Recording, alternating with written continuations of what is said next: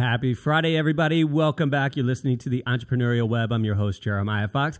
Hopefully, everybody had a wonderful Thanksgiving. Welcome back. The station was closed last week, but we're glad to be back here in the station. What's up, Jamie Stams? How you doing? I see you there.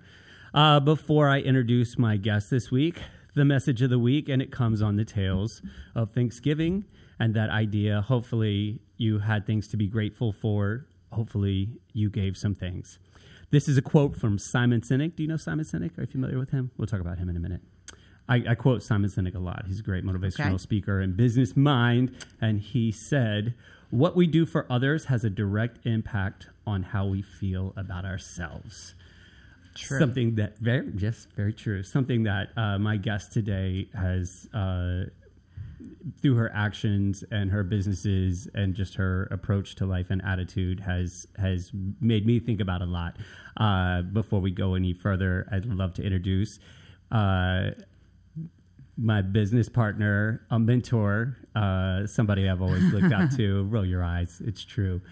Somebody that's had a big impact on me and taught me so many things, and we've grown together in a lot of ways.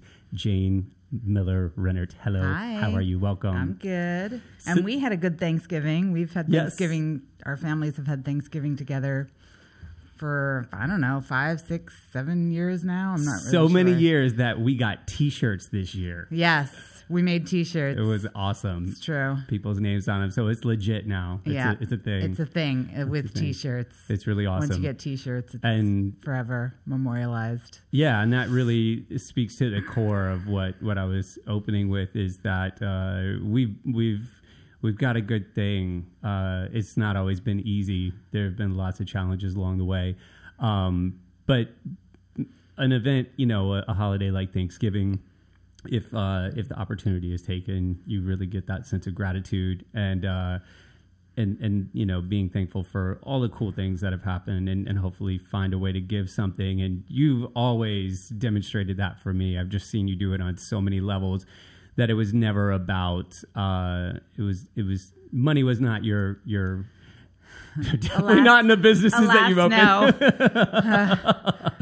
We would have taken a different path. If it was all about money. But it's hard for me to pinpoint any one person that I've spent a lot of time with over the years that have demonstrated that for me more than yourself. So thank you. Oh, sure. You've given that to me, and my hope through this show and a lot of the things that I'm becoming involved with as of late, and hopefully will continue, is to give that same sense to people, to know that, obviously you need to make a certain amount of money. If you have a lifestyle you want to maintain or just, bare essentials, you have to cover that.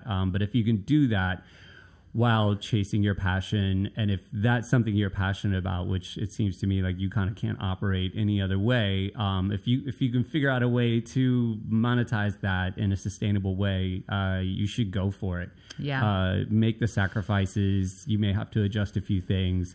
And we'll listen, we'll hear throughout the course of the show today how Jane's worked that out. It's, again, through her actions, she's really been a big influence on me, and I've tried to mirror some of these things. So she's going to detail for us over the hour. We have time. We're going to take our time. We're going to make some jokes. We're going to make faces and laugh, and we'll get there by the end. So I want to start by having you just tell everybody first where you grew up. Where'd you grow up?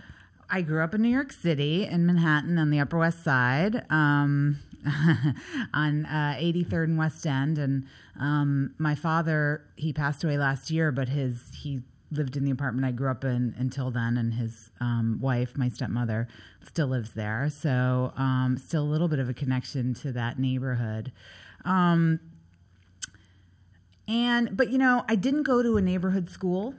When I lived I went to Hunter College Elementary School and Hunter College High School. So across town, right, but it wasn't, and I had a lot of friends who did live in my community, but, and the Upper West Side back then was like the way Brooklyn is, maybe Park Slope was, I don't know, 10 or 20 years ago or something. So, we're talking, I'm 50, so we're talking, I was born in 1969, so the 70s on the Upper West Side was sort of like the way Park Slope might have been in I'm guessing the 80s. Uh-huh. No, the more 90s. like the 90s or Early 2000s. Early I don't know.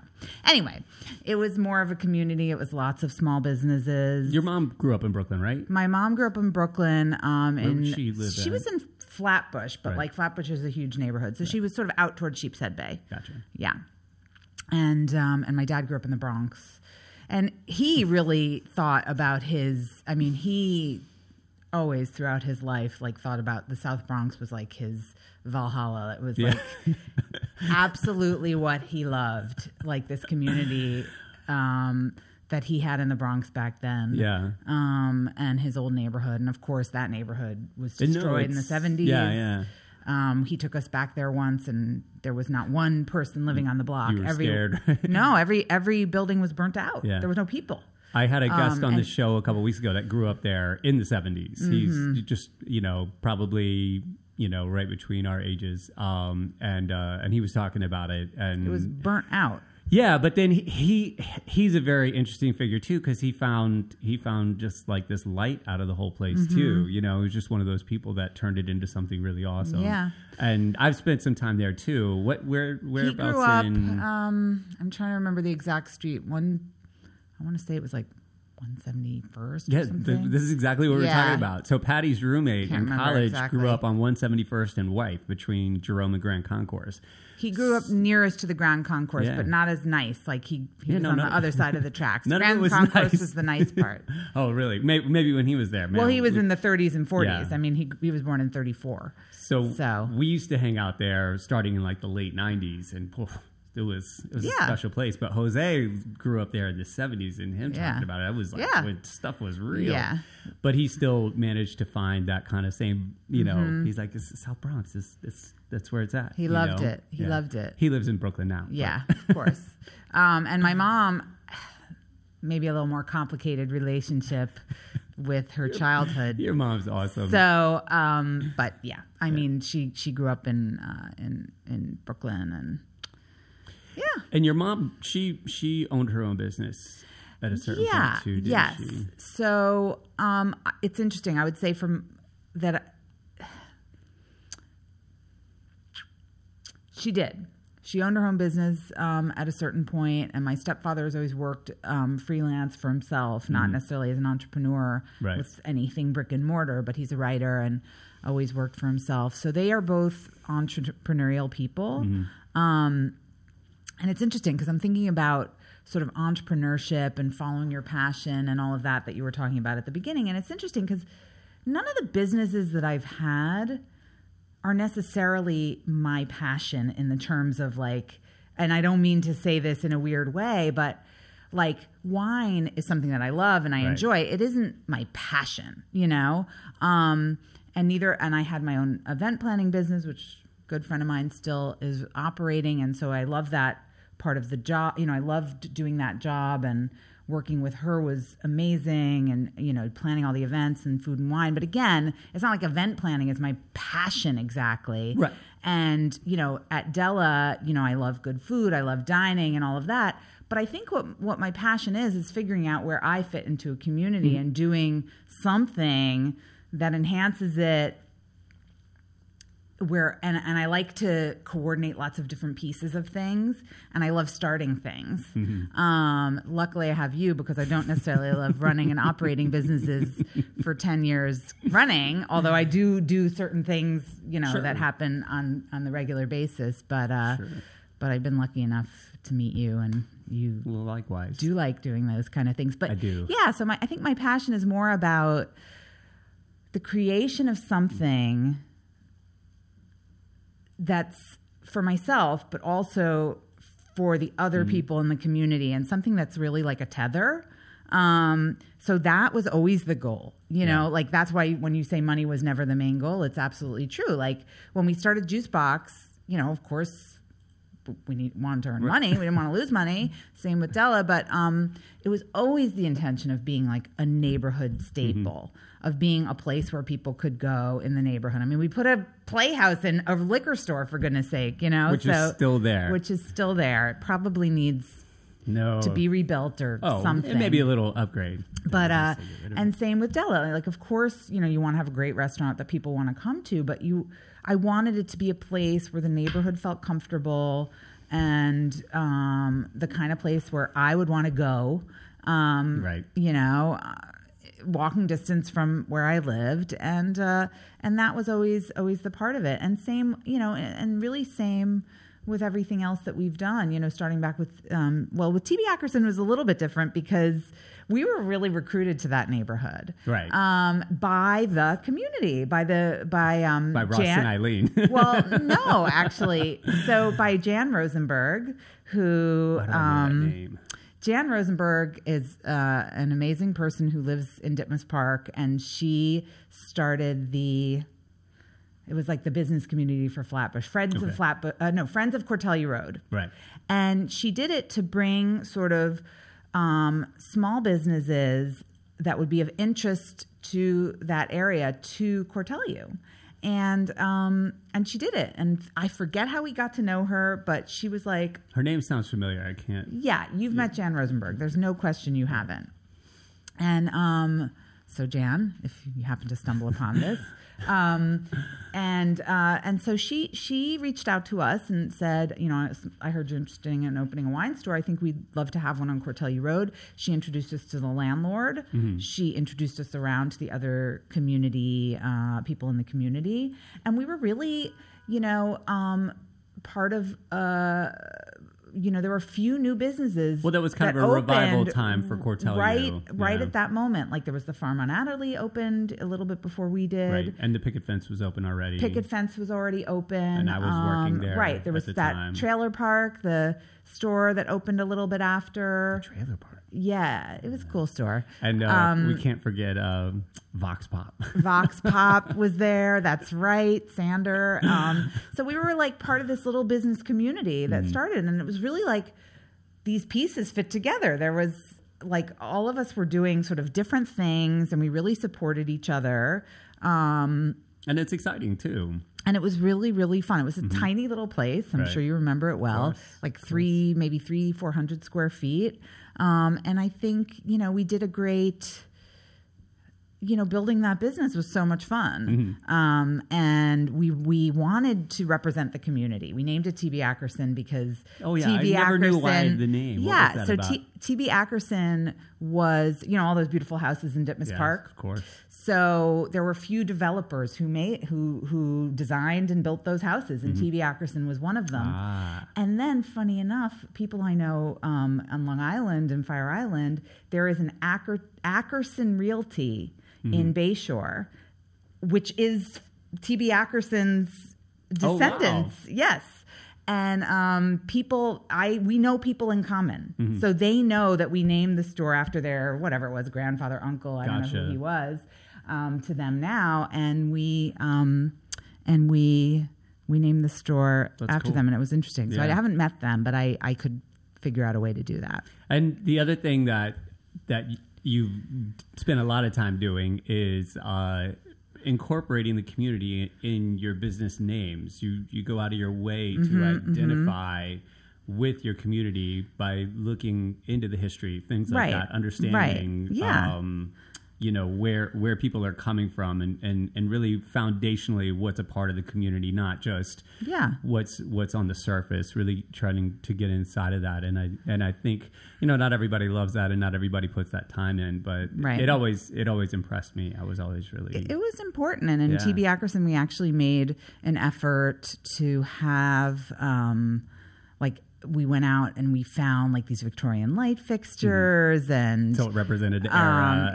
And some other sort of details. You have a very good eye for that, fortunately, because I'm like, this is where we balance each other out a little bit. I'm like, lights? Do we have to have lights? What about just like regular light bulbs? Just have it a bulb. You're like, no.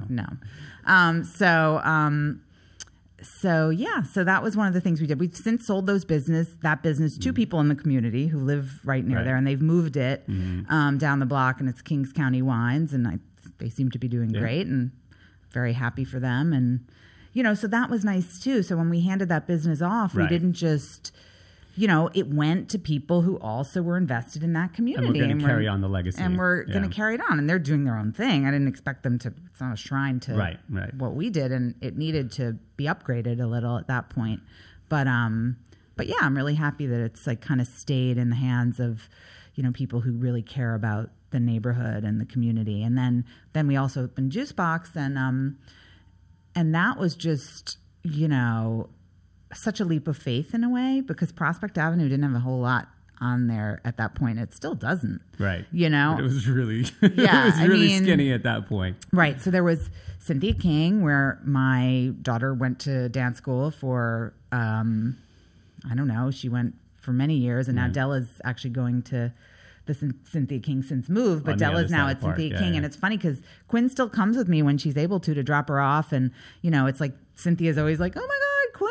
And it's honestly, I feel like that was such a big part she was such a big part of the community and such a great influence on the kids who do dance there. I mean, I just really respect her program and what she's done. So my daughter loved it. And then there was just not a whole lot on Prospect Ave. So we opened a wine store on a basically deserted corner with no foot traffic. I mean, the subway is nearby, so that was good. And we were just like, no, we think the community's going to like this. We think the community's going to want it. And it really, and that's been really good. And we didn't,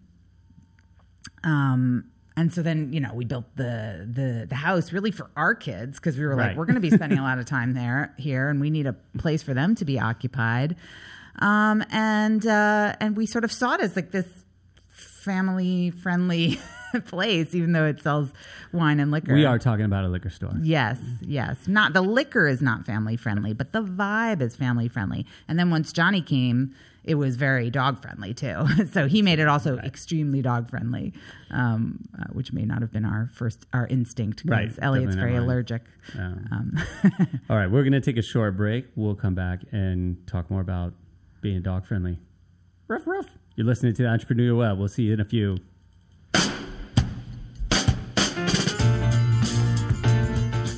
You're listening to the Talking Alternative Network.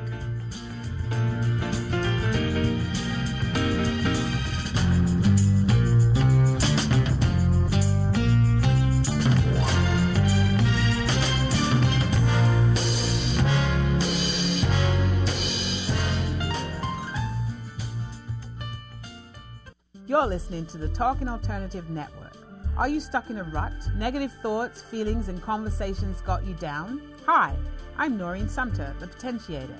Tune in every Tuesday at 9 to 10 p.m. Eastern Time and listen for new ideas on my show, Beyond Potential, Live Life Your Way, on talkradio.nyc. Are you a conscious co-creator? Are you on a quest to raise your vibration and your consciousness? I'm Sam Leibowitz, your conscious consultant, and on my show, The Conscious Consultant Hour, Awakening Humanity, we will touch upon all these topics and more. Listen live at our new time on Thursdays at 12 noon Eastern Time. That's The Conscious Consultant Hour, Awakening Humanity, Thursdays 12 noon on talkradio.nyc.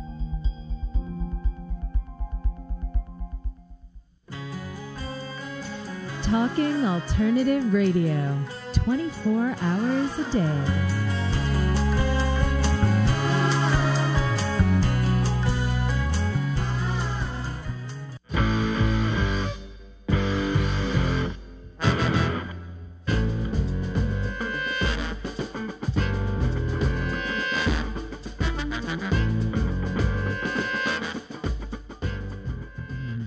And we're back. Happy Friday, everybody. Once again, you're listening to the Entrepreneurial Web. I'm your host, Jeremiah Fox, here with my guest, Jane Renner.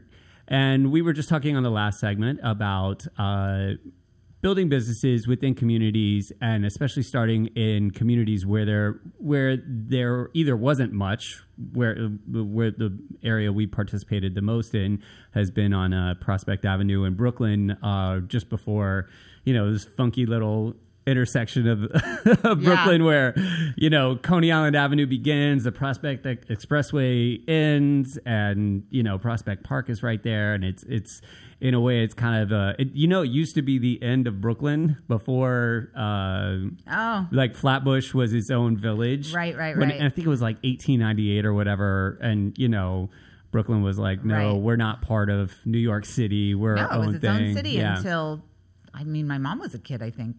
Oh, really? I think it was still its own city back then. So maybe I'm a little bit wrong on apparently that. Terrace. I'll have to look it up. Terrace Ave was Terrace the Place? end. Terrace Place, yeah, that was the end. That was like the end of Brooklyn, So and then the rest was Flatbush. And then the rest was Flatbush. That's what my mom always says. She was like, when I was a kid, it was just Flatbush. Like there were none of these little neighborhoods that you talk about. Yeah. There was like.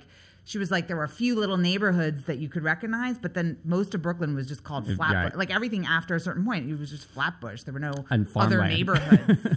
Were there farms? No.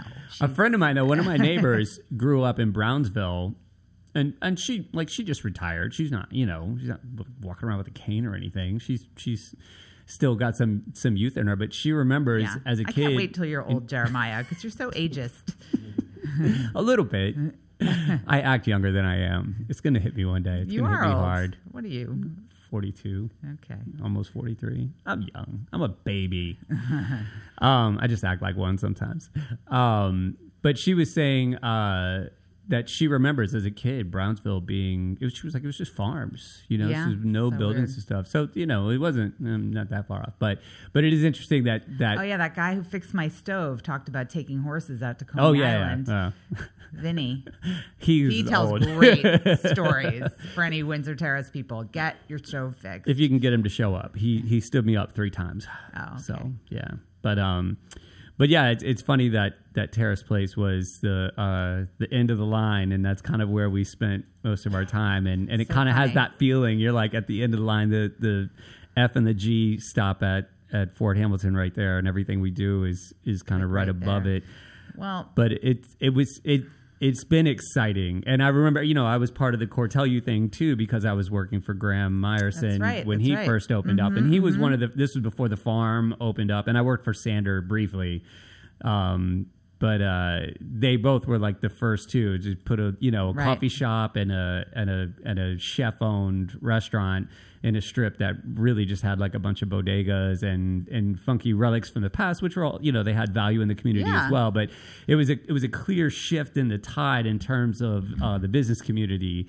And that was exciting to me. Right. And then when the same thing happened on Prospect Ave, it was even more exciting because that was our neighborhood and we got to participate in it in a particular way. And that was a lot of fun. And to that note, if you wander down Prospect Avenue between Vanderbilt and Greenwood in Windsor Terrace, and for that matter, if you wander down Fort Hamilton between East 2nd and East 5th, small business community, less than 20 businesses in each of those sections, but the majority of them are locally owned. That's true. That's true.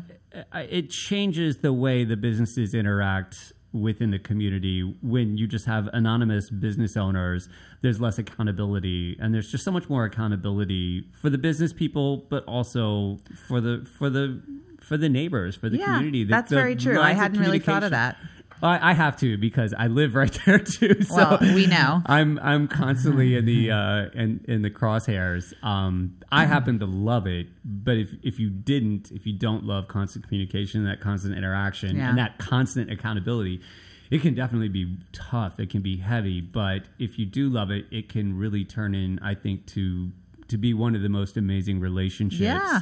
I've built relationships that way. That have defined my life and my happiness, and it's been phenomenal. So I think it's recommended. You have to have the right thickness of skin and the right DNA to do that. But I think the end result, and we're still in the middle of it. But so far it's been great, and I think I got plans, got aspirations. Well, it's funny because I'm thinking about sort of Windsor Terrace and opening up a business there, and that's where we wanted to open a business. You know, when we opened Juice Box, and then I always want. We've never really had this discussion. Like, what was it for you? Because you opening the wine store, opening the Juice Box, you were a pioneer. Like, there was Yeah. There was nothing else of that caliber. We really wanted it. I don't, it's funny to think back and figure out like what was going through my mind when we did it. But yeah, no, it was like we wanted it. And we really, for better and sometimes for worse, took a lot of opportunities that came our way, just because they came our way. Right. So sometimes it was like that. Although, I've been a part of some of those opportunities. Yes. I know. So, and we just really had kind of a vision for what the neighborhood could be and what we wanted it to be for ourselves. And for our neighbors. Right. So we did really actively sort of pursue that space. And actually what happened was, I'll tell you what happened. And I'm just thinking back. So Rosalie, who owned the building that Juice Box is in back then, she and, what was his name? Carlos. Yep. They ran the laundromat that was in the corner space, which is now Senna. And when the laundromat closed, we went after that space hard. The corner space, right? Yeah, and Rosalie told us we could rent that space, and we were going to open a restaurant there. And we'd even had plans drawn up. We had found a buyer for the laundry machines. I mean, we had done a lot of work to sort of get that space that was Brooklyn Commune for a long time for a restaurant. And for whatever reason, Rosalie, who I became friendly with, was like, "No, you can't have it." And we freaked out on her because we'd put in all this effort into typical commercial landlord behavior. Yeah, so we put in all this effort into creating a vision for that space, and then she was like, "Well, fine, you can have other space right next door, the Juice Box space." Right. She was like, "I'll give you that space," because we were just I was so mad, and upset, and that's not me. I am not confrontational at all. And so we took that space, and so we were like, well, we can't open a restaurant here. It's too small. And it had no sort of infrastructure for that. And we're like, well, there's a bathroom. We'll open a wine store, And so... And you already had TV and we already had experience in that. We had expertise in that. We had knowledge of it. It wasn't out of the blue. Yeah. But that was kind of how it happened in a funny way. And so... Gotcha. And so we just were given that space. So you were really pursuing something else. We were pursuing something else. And we were like, you know what? This is the way to go. We'll just do this. Yeah. And it took us a while. So we did that. But I want to talk about the neighborhood more, sort of unrelated to businesses, because I think it really speaks to how the businesses fit in. We can get to that point. Right. Before we take our next break, I just wanted to, you had mentioned something earlier about opportunities coming your way and just taking them kind of because, just kind of list some of your, and I think this is at the core of what entrepreneurship is being willing to take risks, even at a financial loss, but just to see, you've never lost your home, No. You've maintained that, but so your first venture was TV Ackerson Wine Merchants on Cortell U. Mm-hmm. Your second was... Well, wait a minute. Remember the original Nanny Goat Hill in the Crossroads space? No. But we didn't... Oh, that was after. Yeah, that's after. So okay. it was TV Ackerson Wine Merchants on Cortell U. Then Juice Box was next. You invested in a wine distribution company. Sort of, Sort of. Then there was... We did a pop-up in a now defunct coffee shop that is now a bar, which is interesting because we did a pop-up bar, wine and cheese bar. And you did the cooking. Try it down. I did the cooking. I don't know if that was cooking. It was good. They had a flat top and it was like a little flip lid oven, but we made it happen. Right. Yeah. It was tasty. It was fun. I remember that squid that you made. Oh yeah, was really good. We did it at Della not too long ago. We got that beautiful squid too. It was great. And then the Prospector Beer and Cheese Shop, the Fox and the Crepes Coffee Shop, an espresso bar, Della. Am I missing anything? Because those are all risky. Those are all, and some of them are not with us anymore. No, some of them didn't make it. Did I leave anything out in terms of just those investment opportunities that came your way, where you were just business? Not you don't have to tell us about your portfolio or real estate or anything like that, but just in terms of business opportunities that came your way, and you're just like, you know what, fuck it, I'm going to try this out and see what happens. Totally, yeah, that's really what we did, and it was. So did I leave any out, or is that? the gist of it. I think that's it. Yeah. And that was always impressive to me, like being younger in the business community, seeing you just say, you know what, let's just see. And I'm going like, what's going to happen? And you're like, I don't know. Let's just try. And I'm like, okay, I mean, look, go. there's a luxury to be able to do that. Sure. You know, and one of those luxuries for us is I think now it's a little bit different, but we didn't worry that much about money back then. And what part of that is having a little bit of it, you know, so knowing like we would still be able to eat and keep the lights on if we lost a little, you know, so there is a luxury to that, you know, of being able to do that, and not everybody can. So I feel lucky that I've had those opportunities to not worry as much. And this is, you know, not to say we have tons of it, but I guess we had, I don't know, I guess we felt comfortable enough to be able to do it without so much worry. But and so I think, you know, you could have to recognize that like there's a lot of factors. It's not just your personality and where you are. But it was also your priorities. It was our priorities. And you were like, and I'm also not I'm not afraid of that kind of thing for whatever reason. I don't know why, but there's something in me that is willing to take those kind of risks that, you know, a lot of other people aren't. And you know, so that's great. Well, we're going to take a break. Okay. No risk right now. We're going to take a little break. We'll be back with you in a few minutes. You're listening to the Entrepreneurial Web. You're listening to the Talking Alternative Network at www.talkingalternative.com. Now, broadcasting 24 hours a day. Talking Alternative.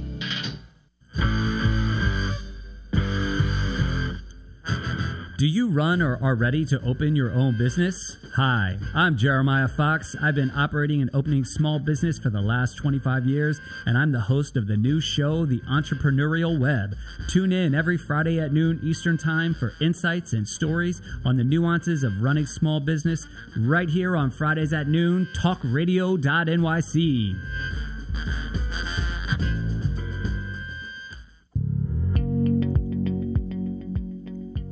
Do you love or are you intrigued about New York City and its neighborhoods? I'm Jeff Goodman, host of Rediscovering New York, a weekly show that showcases New York's history and its extraordinary neighborhoods. Every Tuesday live at 7 p.m., we focus on a particular neighborhood and explore its history, its vibe, its feel, and its energy. Tune in live every Tuesday at 7 p.m. on talkradio.nyc. You're listening to the Talking Alternative Network.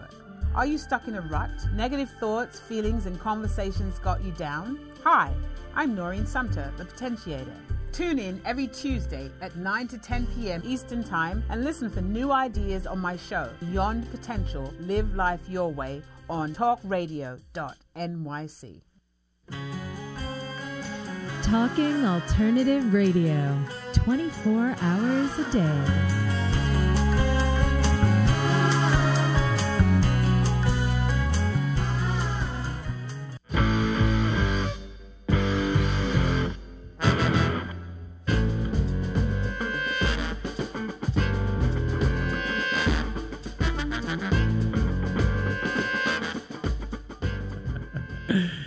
Never taking it too seriously. Life's too short. Gotta have fun. Welcome back. You're listening to the Entrepreneurial Web. I'm your host, Jeremiah Fox, here with my guest, Jane Miller-Rennert. Jane Rennert. Yes. Jane Miller-Rennert. Either Jane one. Whatever. It's fine. Be who you want.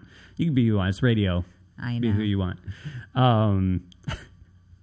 So you wanted to talk about the community that you've put these businesses up in, and not just the businesses themselves, right, which I think is really important. And prior to that, what did you do? What led you up? Because a lot of what you've done has been in regards to hospitality, food and beverage, and events. Where, like, post college, like your career, what did you study in school? I studied developmental psychology, which is really interesting, and family.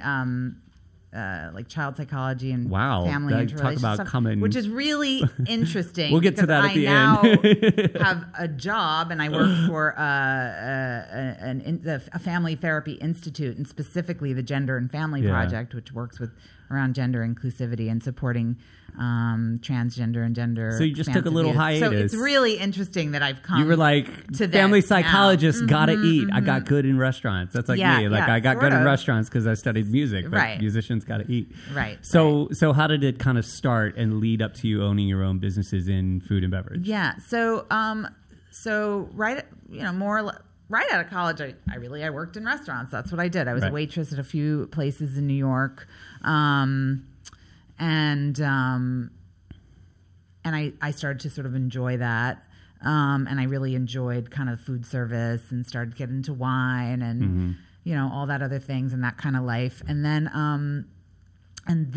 I wound up getting a job at the New York Restaurant School, which is now defunct. And I took a pastry class while I was there because we could take classes for free, which was really fun. It was like what were you doing there? I was doing alumni placement. So I've always worked in like interpersonal connecty ways, like a lot of what I've done has been about, working with different groups of people and connecting them and making those connections. And a lot of it's like sort of intuitive interpersonal stuff, which I guess I'm good at. I don't know. So that's what I was doing. So I was like working with their alumni, helping them to find jobs. I sort of knew the ethos of the restaurant business. And so a lot of these were restaurant jobs. Sometimes they were, corporate dining or things like that. So I worked there for a couple years. I actually met Elliot while I was there, my husband. He was doing their like restaurant management program, and he managed restaurants for many years, like high-end sommelier, general manager type places in New York before doing what he's doing now. But anyway, so then I went from there, and I took like a real leap of faith, and I went and worked at the James Beard Foundation on a freelance basis. Back then, that's how everyone worked there. Right. It's like a bunch of freelancers in a room, and that was a really incredible experience. So I was writing, I was doing event planning. I just loved that world so much. And then while I was there, I met a lot of incredible people, one of whom is my friend Siobhan, and we started an event planning company together. So, and we kept James Beard as a client. So that was really your first thing. Yeah, gotcha. And kept James Beard as a client. And actually, I left the event planning business, but Siobhan now works as the vice president of special events for James Beard. Oh, wow. So it's interesting. So she's come full circle, too. Yeah. I might be getting the title a little bit wrong, but yeah. And so I went and worked there for a few years, and that was really great. Then I took a long break where I was doing freelance work with Siobhan and with other organizations doing special events. So I was like an event planner for a lot of like festivals. Like I worked on like the Foxwoods Food and Wine Festival and this big festival called Flavor Napa Valley I worked on for 2 or 3 years. I worked on one in Atlantic City where I was doing like, all planning different aspects of it, doing either the wine events or sometimes the food event. It depends. I was just hired as an event planner. I worked on the New York City Wine and Food Festival for years as a freelancer. I did all their wine seminars, and then I did a couple bigger events and then some smaller dinners. Like there's like tons of events that are part of that. So there's like a whole crew of event planners who work on that. So I was taking a break in the sense that I didn't have a job, but I was doing a lot of freelance work all through those forging years. your own path was never an issue for you. You were like, hey, I'm going to figure this out. All through those years. Yeah. And then somewhere in there, I started to open the businesses too. And the great thing about freelancing and having your own businesses is that you can make those things work together because you have a lot of flexibility. So I was able to sort of make those things work together. And then I always stepped away from the day-to-day operations of the businesses once they were sort of up and running. And that's kind of where you came into the picture in a way. But I think that's also very quintessential to entrepreneurship is your ability to build a business that can sustain itself without your daily involvement. Right. So that one, you can either continue to grow that business in other ways, open another business, do the same thing, and also just pursue some of your own passions. And I think if you're not doing that, Sam and I have talked about this at length. If there's the idea of working at your company or working for your company. Right. And that's very true. Yeah. And you need to be able to do that, right? There's the E-Myth, that book. I love it. I love the E-Myth. Yeah, and they talk about that a lot. Yeah. But I do want to say, I want to get back to something we were talking about in the break, because I think it's important. Absolutely. Because I feel like a lot of people who talk about entrepreneurship or, whatever, having good ideas and making something that's, both financially or somehow, successful in some way, there's a way that I think we as a culture value or put a lot of emphasis on individual achievement. And what I was saying before is like not being risk averse and having a good idea about, kind of business that would succeed. I don't want to give myself a whole lot of credit for that. There's a lot of things that, sort of systemic societal things that made me able to take these risks, so it's not that I'm some special person necessarily. Well, you are. But no, but I mean, I feel like there are systems that, like, I don't know. I just had a community. Like you said, I had a community around me that I felt would help me. So if I lost if I lost some money or I was in a tight spot, like there were people that I felt like I could count on to help me out. And that is a huge thing that not a lot of people have, or not everyone has, I should say. And so it's really important to remember that it's not like individuals who are necessarily so successful. It's having good ideas and executing them well, but it's also having like the systemic privilege to be able to pursue them. Yeah. And so I definitely had that in a lot of different ways. So I just want to be clear about that. And all the way down even to your staff. Yeah.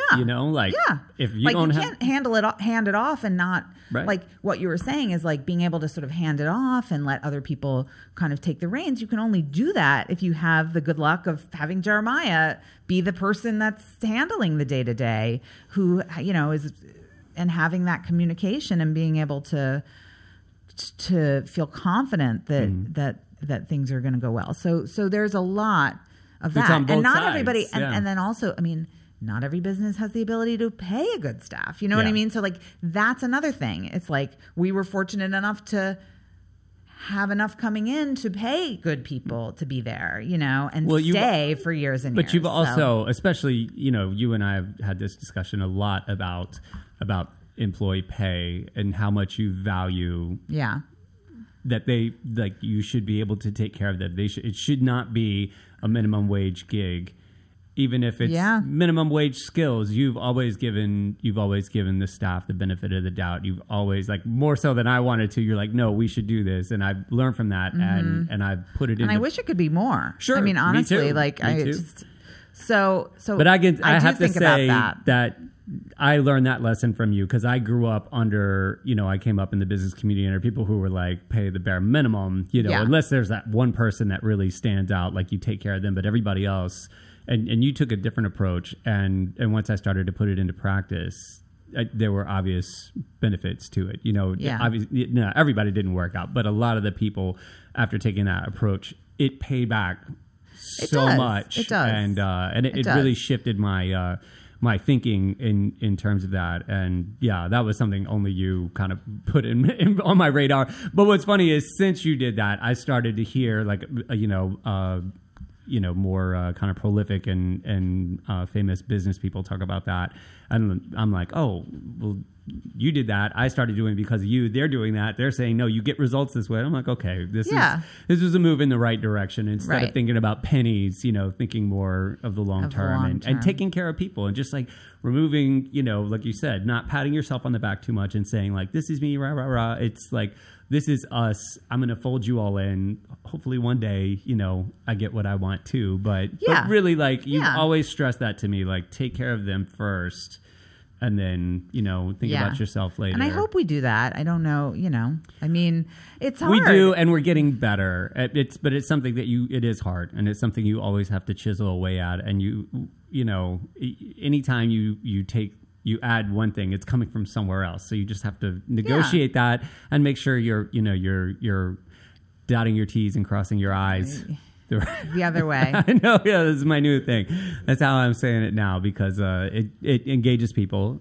And nobody writes with a pen and paper anymore anyway, so it's not like you even have to when worry I about do, it. it's really bad. All right, we're going to take one more short break. We'll be back with you in a few minutes. You're listening to the Entrepreneurial Web. Talking Alternative Radio, 24 hours a day.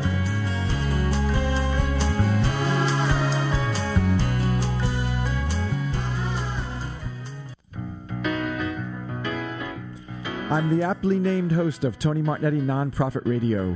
Big nonprofit ideas for the other 95%. Fundraising, board relations, social media. My guests and I cover everything that small and mid-sized shops struggle with. If you have big dreams and a small budget, you have a home at Tony Martignetti Nonprofit Radio. Fridays 1 to 2 Eastern at talkingalternative.com.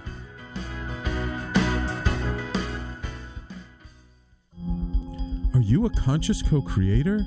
Are you on a quest to raise your vibration and your consciousness? I'm Sam Leibowitz, your conscious consultant, and on my show, The Conscious Consultant Hour, Awakening Humanity, we will touch upon all these topics and more. Listen live at our new time on Thursdays at 12 noon Eastern Time. That's The Conscious Consultant Hour, Awakening Humanity, Thursdays 12 noon on talkradio.nyc.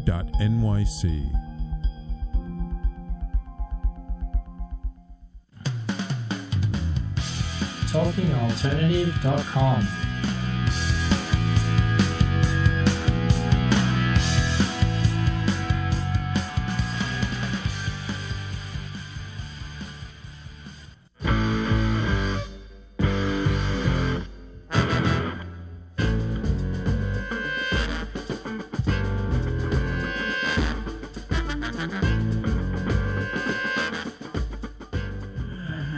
Welcome back, everybody. Once again, you're listening to the Entrepreneurial Web. I'm your host, Jeremiah Fox, here with my guest, Jane Rennert. What's up, Eugene? Keep your dog away from me. His dog, it was my fault. I was skateboarding by them on the street, and I stopped to say hi. Skateboard? Dude, what are you, man, 12? Come on. In my mind, yes. And in parts of my body. Other parts are like, you're not 12 anymore, dude. Stop doing that. But I did. I had to get to the co-op to do inventory and get back real quick before either teaching jiu-jitsu or something. I can't remember. And so I'm flying down Greenwood Ave, and he's got this interesting kind of pit British bulldog mix. But I know the dog. He's like super chill. He did not like my skateboard. And this dog, he only got my shoe, but he got my shoe. Wow. In like pit-like fashion. And I'm like, and Eugene kind of smacked him, and he let me go. It was harmless, but scared the shit out of me. There you go. Up. Oh, Brenda Monzi's on. What's up? Say hi to Brenda. Hi, Brenda. Hi. How are you? Community. So all these people are from our community. Yeah, and I feel like Brenda will probably relate to one thing I wanted to say about the community, which is that, it's interesting. Like, I think things happen, and then if you look at them with a little hindsight, you kind of realize things about them. So I really do feel like for my older kids, Charlie and Quinn, growing up in Windsor Terrace was like this absolutely magical neighborhood and magical place. And I'm sure you feel that with your kids. And it's like, it really, really, really is. And they just like, I just think about snow days, and I think about just being in the park until 7:00 at night on a Friday, and just all of these, knowing everyone in the neighborhood, feeling with a bottle of Macon Village, Brenda, whatever, and your stroller, and feeling and just feeling like they were at least reasonably safe on the streets because there were so many people that they knew. Oh, yeah. I mean, I've called upon you to pick up my kids at school. Well, that's it doesn't take long, right? They put that APB out, like I need help, and 10 people are like, an unintentional babysitting co-op where you could sort of text out like, I'm running late, somebody get my kids, and it would always work out, and it was really like a special time and place. It still is, and it gives. That's one of the things that really fuels me, every day to just get up, and like I said, I hit the streets and there are people out there, and we start talking. It's all about what's happening, and I really love it. I love to be in it, and it's like midnight before I get home. Sometimes part of something feels good, and fantastic, and that's just to weave it in, like being part of a community. I don't know that I realized how important it was to me until I was part of one that was so concrete in that way. Same here. Absolutely. Do you know what I mean? Like, and so then having a business, or you're not more part of the community, but like you're a more visible part of the community. Right. And well, but your businesses have given significantly. Well, we were like, we are a community place. These people who come in here are our neighbors. Every school that's in the neighborhood, if they're doing a fundraiser or whatever. Even beyond the neighborhood, it's like gotten to the point now where it's like, oh, you're a school. Oh, you're a music organization that teaches children, and you need a case of wine. Like, don't take advantage of it. Julie's watching too. Hi, Julie. And so, so extensive giving to the community, like basically any kind of benevolent organization that need a little hand. We do it all the time, and I recently. So 3 years ago, I started working. So let's talk about what you're doing now. Right. So you build all these businesses, which is another very entrepreneurial thing. You build these businesses, and then you're like, I'm going to keep them, but I'm going to go do something else. So what have you? That's pretty much what I've done. Now? And so I really, at a certain point, really wanted to make a change and work in the nonprofit sector, and sort of like go back to what I felt like my roots were, which was like this kind of. I don't know. I don't even know what to call it. You don't have to. That's what I wanted to do. So I started working 3 years ago for the Gender and Family Project, which is an organization that's part of the Ackerman Institute that supports transgender and gender expansive youth and their families around family acceptance. And really, a lot of the core of that organization is community. Because anyone who is listening to this who's a parent knows, like having community around parenting, around caregiving children is like really crucial. It's where you get so much information. It's where you get so much support. It's where you get so much sanity. Or if you're a business owner. And as a business owner, really in any realm of your life, having a community who understands what you're experiencing is important. So hi, Julie. And family is very important too, especially amazing sisters-in-laws. Go ahead. So what GFP also does is cultivate that community for people who are experiencing something similar, having to do with their just making the family in terms of going through, either gender transition or gender questioning or whatever it is. And so families and youth can build their own community around that. And it's so powerful. Like it is such a powerful model, and it's so necessary and needed and really important. So I feel like it, in a way, ties in to a lot of other things we've done. And it directly affects my family, and it directly affects a lot of people that I know and care about. So it's super important, I think, to have that. And so I'm working there now, and it's interesting because now. There was another organization that was doing an event, and it was like Thanksgiving, like a friend Thanksgiving thing. And I don't want to go into too much detail, but I was like, let me send a case of wine. And they were like, what? Right. And I was like, no, this is easy for me, and I want to do it. And they were like, wow, you're going to give wine to our Thanksgiving? And I was like, anytime. Because this is my community now. Part of my I have more than one community, but this is you are part of my community. I want to this is not a hard thing for me to do and support in this way. So people think it's very special, but it feels right. Which is great. And one theme I keep hearing from some high-level business personalities is giving without expectation. So being that we're in the business world, we're used to transaction-based relationship where it's like, I give you this in exchange for. Right. But when and obviously you can't do this all the time. Even nonprofit, you have to, you expect to get something back. But to be able to give and just be like, don't worry about it. And the payoff for that can be tremendous. Yeah, and I think about it because I can't give a big donation to every organization that is doing great work, and there's so many. Whether it's around gender, supporting trans rights, or a million other causes that I also support. Whatever, exactly. Yeah. So I can't do that, but I can give a case of wine pretty easily, and so I'm so happy to do it when I can. And it's not a hard thing. And then one of the things that always impressed me. It's funny, like Julie knows that, and she's acted on this too. That like we've done it.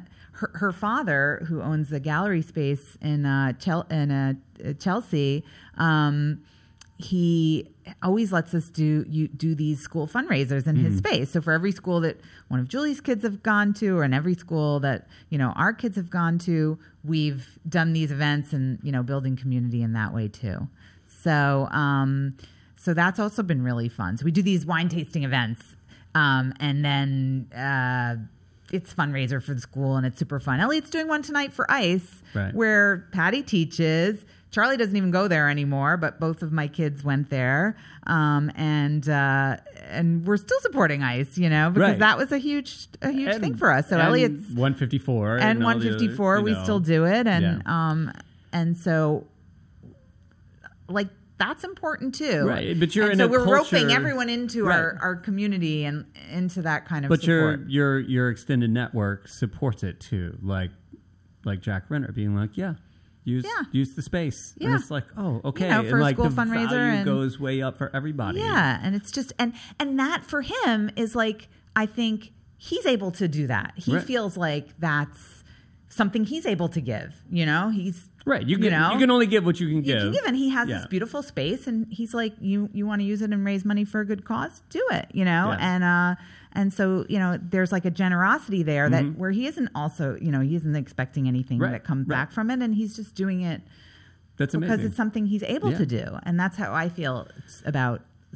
That's a really good. We're gonna have to wrap it up, and we'll start to gear our thoughts and ideas towards that. I mean, coming off of the tail of Thanksgiving, that's just it's a great way to, people celebrate Thanksgiving. They're like, oh, this is the time we need to remember. But it's like, you should do this all the time, Totally. just make the sacrifices, we've certainly or figure out the way that you can give back just without it being a sacrifice, and we're just, it's always something, like I said earlier, anytime you take one, add one thing, it's coming from something else. But if it's just a little bit of time or a little bit of money or a little bit of product, no big deal. Try to find that way to make those connections. If you are in business and you want to do this for a long time, which I hope all of you do, that's a really great approach. You have to have the transaction-based approach to survive, but try to fold this idea in. If is there something you can say? You can do it. Just you told me this was going to happen, and now I'm stressed out. I really don't. Just your core message. It doesn't even have to be so much about business, because I feel like for you, it's your mode of existence, and then you do business. Mm-hmm. So what's at the core of you that you just want to share that has helped you in all of these things? 30 seconds, go. Start a lot of things. Good. Nice. Start a lot of things. And one thing to keep in mind as you start a lot of things, so you don't lose your shit and get nasty with people. How do you keep it cool and you putting other people first? What's your core? What do you think about when you're I think you have to be decent. I mean, it's a very cliche thing to say, but you treat people the way you want to be treated. You have you're humble, and very important. There we go. Don't be judgmental. Ah, yes. So many people are so judgmental about things, and you can't think that what you're doing is better than what anybody else is doing. I almost sometimes I'm we're a new wave of business, but there were other businesses there, and there are, a bodega is a good business, right? And a very benefit to a community. Opening a shishi wine store isn't better than that. Right. It's part of that. Don't judge everybody else, but also don't be too hard on yourself. Yeah. Got to be good to you. All right, we're going to have to end with that, everybody. Have a great weekend. We'll check in with you next week. You're listening to the Entrepreneurial Web. Take it easy. Talking Alternative Radio, 24 hours a day.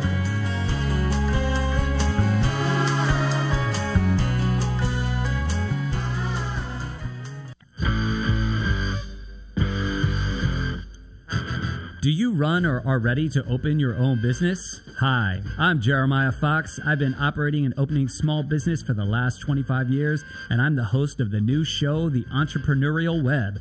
Tune in every Friday at noon Eastern Time for insights and stories on the nuances of running small business right here on Fridays at noon, talkradio.nyc.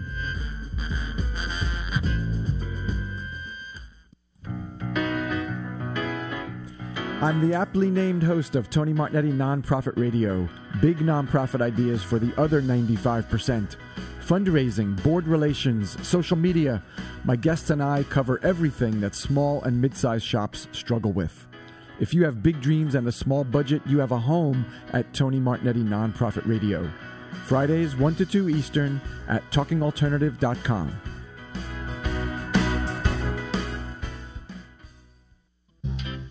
Hey, all you crazy listeners. Looking to boost your business? Why not advertise on Talking Alternative with very reasonable rates? Interested? Simply email at info@talkingalternative.com. Are you a conscious co-creator? Are you on a quest to raise your vibration and your consciousness? I'm Sam Leibowitz, your conscious consultant, and on my show, The Conscious Consultant Hour, Awakening Humanity, we will touch upon all these topics and more. Listen live at our new time on Thursdays at 12 noon Eastern Time. That's The Conscious Consultant Hour, Awakening Humanity, Thursdays 12 noon on talkradio.nyc.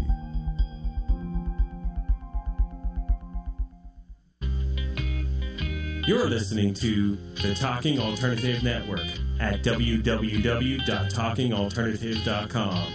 Now, broadcasting 24 hours a day. Talking Alternative. Do you love or are you intrigued about New York City and its neighborhoods? I'm Jeff Goodman, host of Rediscovering New York, a weekly show that showcases New York's history and its extraordinary neighborhoods. Every Tuesday live at 7 p.m., we focus on a particular neighborhood and explore its history, its vibe, its feel, and its energy. Tune in live every Tuesday at 7 p.m. on talkradio.nyc. You're listening to the Talking Alternative Network.